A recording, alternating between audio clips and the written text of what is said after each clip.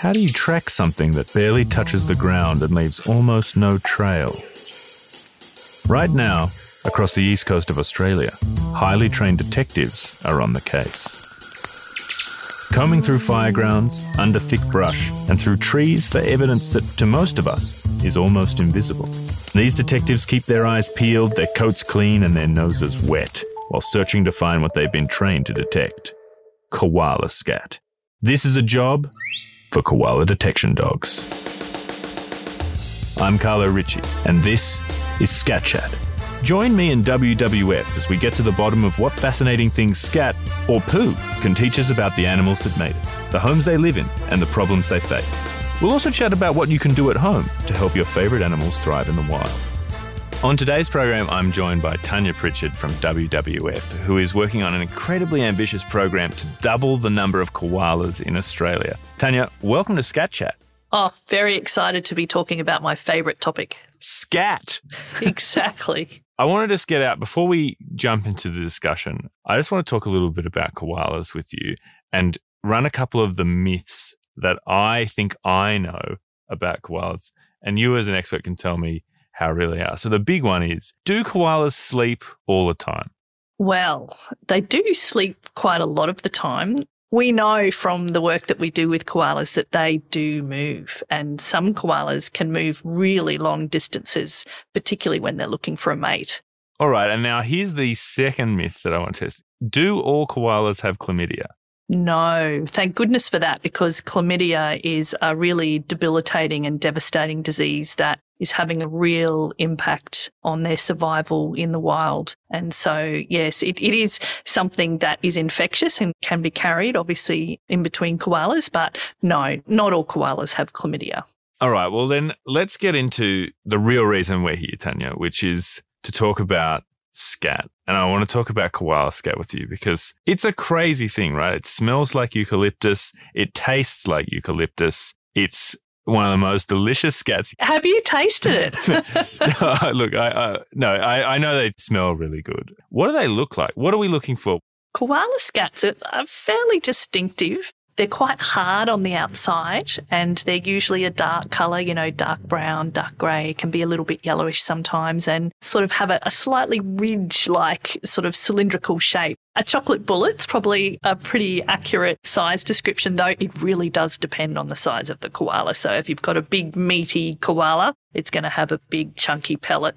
You're immediately getting information on the koala you're tracking once you see the poo. You can kind of get an estimate on the size. Absolutely. There's a lot you can tell from a single scat. What it's been eating, whether it has disease. It can also tell us where they are in the landscape, so which corridors they're using, and also whether it's male or female or whether it's joey. And all those things sort of provide us with vital information for how we can best protect them. So which areas should we be focusing on in terms of their habitat and where we need to link habitats up so that they can move safely across the landscape. And how do you find the scat? I mean, I want to picture myself, I'm out there in the bush, I'm traipsing around, I'm looking for koala scat. I know that it looks like a delicious chocolate bullet. I know it smells sweet and tasty, but I can't eat it. We've established that, Tanya. Yeah. How do I find it?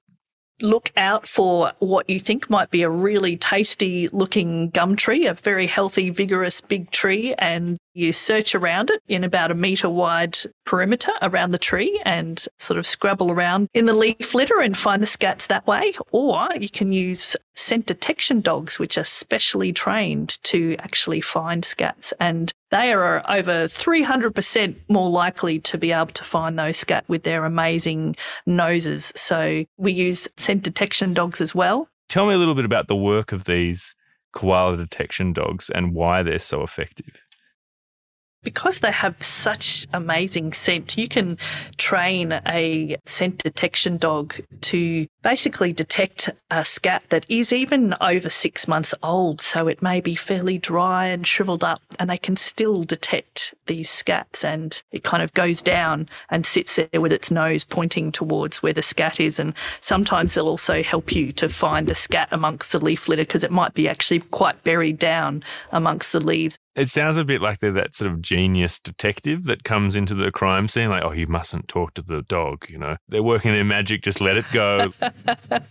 To find the actual koalas, we use other technology like drones as well that use heat sensing technology to find them in the wild. There's all sorts of kind of AI technology that's being developed to make sure that we're accurate when we fly the drones across the forest. Are you saying that this is sort of like a Skywatch program that will eventually lead to a Terminator-style situation where people have to come back in time to stop us from trying to save koalas in order to save the planet? Is that where we're going with this, Tanya? No, I hope not. I hope that we get to a point where, we're actually able to more accurately identify how many koalas are there and where they are and the best patches of bush that we need to save so we can really get behind the recovery of this amazing, iconic animal. Let's talk a little bit about why this is necessary. Training of scat detection dogs and these advanced AI drones that are tracking koalas. The necessity is there because koalas have recently as February 2022, been declared endangered right in the east coast of Australia. So their numbers are going down. Why is that? Why are koalas now so threatened? Been a steady decline back right from colonisation of Australia. There were millions of koalas. Over 8 million koalas were across the continent. And then in the early 1900s, millions of them were killed for their fur. And so I think in 1 year alone, there was over 1 million pellets or koala furs sent over to the US. So they really suffered, and particularly in the southern states, basically went extinct. And they were actually, some of the areas down there were recolonised. They brought koalas from other areas and recolonised parts of Victoria with koalas. And then since that time, through a combination of habitat clearing, drought, fires, dogs, cars, their numbers have continued to decline, where in the last 20 years, we've seen numbers halve again, to the point now where we think there may only be 100,000 koalas left. We're just so scared that there may be that point or that threshold where there's not enough of them to sort of find each other in the wild, and maybe they will become extinct in the wild, which would just be such a tragedy. Is there a thought on what that threshold might be? Yeah, well, we know that there are some areas that used to have koalas where there are now no longer koalas. And particularly as, the summers get hotter and drier, the koalas are shrinking, and certainly moving eastwards because they can no longer live in those habitats further west where they used to exist. Whatever koalas we have left, every single one of those koalas is so important in trying to recover. Now that, they've been classified as endangered, we're hoping that that is going to help to improve our nature laws to provide better protection of their habitat, which is continuing to be cleared across the east coast of Australia.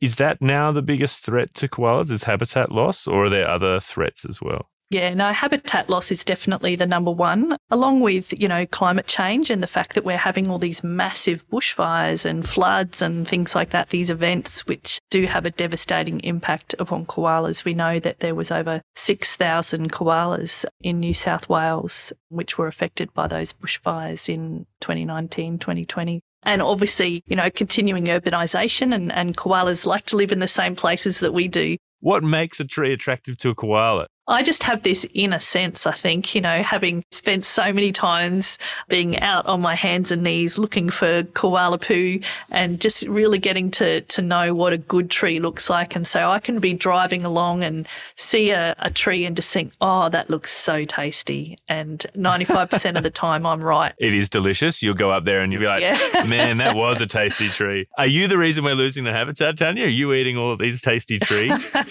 No, I'm planting them. We have some amazing tree planting programs working with all sorts of land care and community groups across the east coast of Australia, and I spend lots of my time planting koala food trees. And this is something that people can do themselves, right? If they have backyard space or they live in a koala area, they could be planting trees that koalas like. Absolutely. WWF Australia has an amazing and ambitious program called Regenerate Australia, and it's basically a movement that you can join. We're hoping that everyone in Australia is going to play their bit and do their bit to help us restore this amazing country, not just for koalas, but for us as well. So you can get online and become part of our Regenerate Australia There is all sorts of tree planting programs, and we provide trees to landholders, and landholders can now actually even be paid to plant trees on a large scale and earn an income through carbon as well. So we have a koala-friendly carbon project that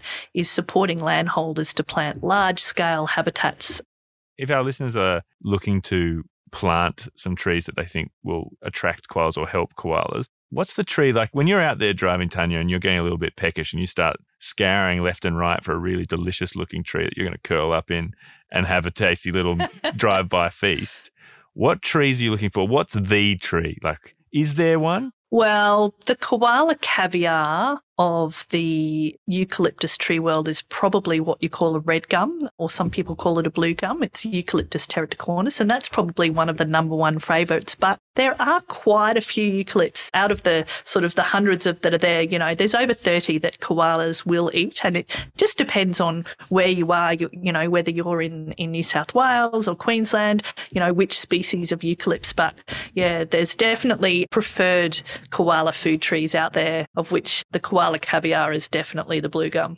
Is it like a grape varietal in that way that the region and the water and everything will make for a different blue gum variety? Like, oh, that's a delicious South Australian blue gum, or what a lovely Queensland red gum, you know? Yeah, they do have preferences. You know, different koalas do have different preferences, and you'll come across a tree in the landscape and it'll just be hammered. You know, the koalas will have almost kind of stripped it bare because they just particularly love that tree, whereas others look like they haven't been touched. So we're not really sure why that is, but there's definitely preferred trees out there. With these programs that you've talked about in terms of people planting trees to help in, you know, regenerate and provide new areas for koalas to go, what is the time frame on that? How long between planting a tree and koalas arriving?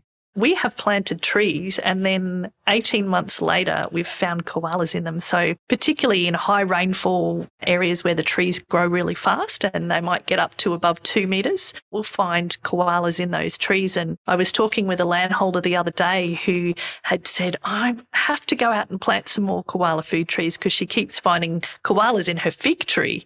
And so she went out and she planted a whole heap of trees. And then the next morning she came out and there was a mother koala with a joey on its back sitting on the ground, and it was holding on to this little baby tree that she'd put in the ground and was chewing away on the top of it. So in some places, you know, we can't plant them fast enough. The koalas are literally eating them as fast as we plant them.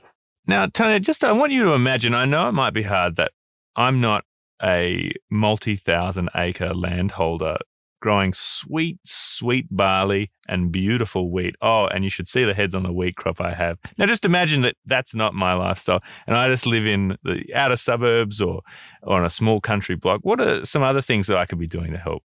Well, if you are into looking for scats, you could go out there and look for scats in your local reserve or in your local, even in your garden. You can have a look around the base of trees. And if you find scat and you're pretty sure that it comes from a koala, there's an app called I Spy app, and then you can record that information, and it really helps us to identify where koalas are in the landscape and where we need to protect them. You can also join one of our citizen science programs, and we'll train you how to use our special koala accounting method. And at what point do I have to take photos of my receipts? Do I do that just at the end of financial year? Well, we do. The receipt is the photo of the koala scat. So we take photos of all the koala scats so we can actually really demonstrate that to make sure that we are finding the right scat, that it's not a possum or a glider or something like that. See, I get very excited, and I can imagine that my children won't be as excited at the idea if I'm like, hey guys, we're going to go out and we're going to try and find as much koala poo as we can over the weekend. And I get really excited by that. And I hope my kids do. I'm sure you would make it fun. I'm sure you've got lots of good ideas for making that a very fun activity. And you can also obviously, you know, get onto the website and have a look at the Koalas Forever program and donate a tree or adopt a koala. Or you could come along to one of our tree planting programs as well and plant your own tree. Where is the strangest place that people have found koalas? Koalas turn up in all sorts of crazy places because they do seem to, climb up the poles in people's porches and things like that. And occasionally you'll even see a koala swimming across a creek to get to the other side. That's that classic joke of why did the koala cross the creek? That's right. I mean, koalas have even been known to climb up people's Christmas trees. Unfortunately, we do find that it's often when they are affected by disease and their eyesight is affected that's when they will make those mistakes and come into people's homes and climb poles and fences and things that they shouldn't. Well, yeah, I wanted to briefly talk about the disease affecting koalas. We talked a lot about habitat loss, but this is one of the big things that's impacting particularly koalas' ability to breed, things like chlamydia. Am I right that WWF, you guys have been working on like immunisation programs for certain communities of koalas? Yeah, that's exactly right. So working with the Currumbin Wildlife Hospital to trial some pretty amazing vaccines which are going to hopefully really improve the outcomes for koalas that are affected by chlamydia disease. We know that over 50% of the koalas coming into care in some of these areas is because of chlamydia. So there's a vaccine which is quite similar in some ways to the COVID-19 vaccine in that it's a 2-shot vaccine. So it needs to be given sort of 2 shots 4 weeks apart. And so the koalas actually need to be held in a special purpose-built facility between the vaccines and then they're released. And we're very hopeful that that's going to improve the outcomes. Yeah, because they're terrible at keeping appointments, aren't they, koalas? You try and set a date with one and they just never show up. I tell you what. That's right. We do have, programs where we do need to catch them and collect them out of trees for various things and to collect samples and test them for disease. But yeah, it's much better when you don't have to keep recapturing them all the time. I can imagine. It has been a delight talking to you about not just koala scat, but koalas in general. To come back briefly to one last thing about scat, though, I have to ask, as a person who works every day with koala scat, what is your favourite scat fact? It doesn't have to be koalas necessarily. Well, I love to play the scat game with school kids where we have a whole heap of different scats which we've got from different animals and we get the kids to identify, which scat belongs to which animal. Right. And there's always a tricky one that I like to include in there, the dung beetle scat. Uh-huh. And the kids always think, is that a possum or does that belong to some turtle or something? But it's actually not belonging to any animal. It's the dung beetle's rolled up little scat. Little trick scat in there. Yeah, that's right. I found out this amazing scat fact the other day, Tanya. You probably are already across this, but do you know that a giraffe and a goat have the exact same size scat? That's very interesting. Yeah, I didn't know that. Yeah, they're part of the same family that they take every little bit of nutrient out of what they're eating, and so their poo is exactly the same size because it's just waste that comes out. Yeah, so if you want, I got a whole bunch of giraffe scat back in my house. You can start taking it around, surprise the kids. That's a goat. Think again. Yeah, that's right. That's a very tricky one. Well, Tanya, it has been an absolute delight talking to you about koalas. It has been a real pleasure. Thank you so much for talking to us on Scat Chat, and good luck in your work out there doubling the koala population. Thank you, and I hope to see you out there planting a tree or looking for some scat very soon. Oh, I'll be out there. I'll be dragging those kids out. We'll see all the poo we can find. Excellent. Thank you for joining me for Scat Chat with WWF. If you want to find out more about how you can help koalas, head to wwf.org.au/scatchat to get involved and follow us here to stay in the loop. Join me next time as I get to the bottom of a scat that glistens in the sun and chat about how this scat can be used as an indicator for the health of the environment of the animal who makes it.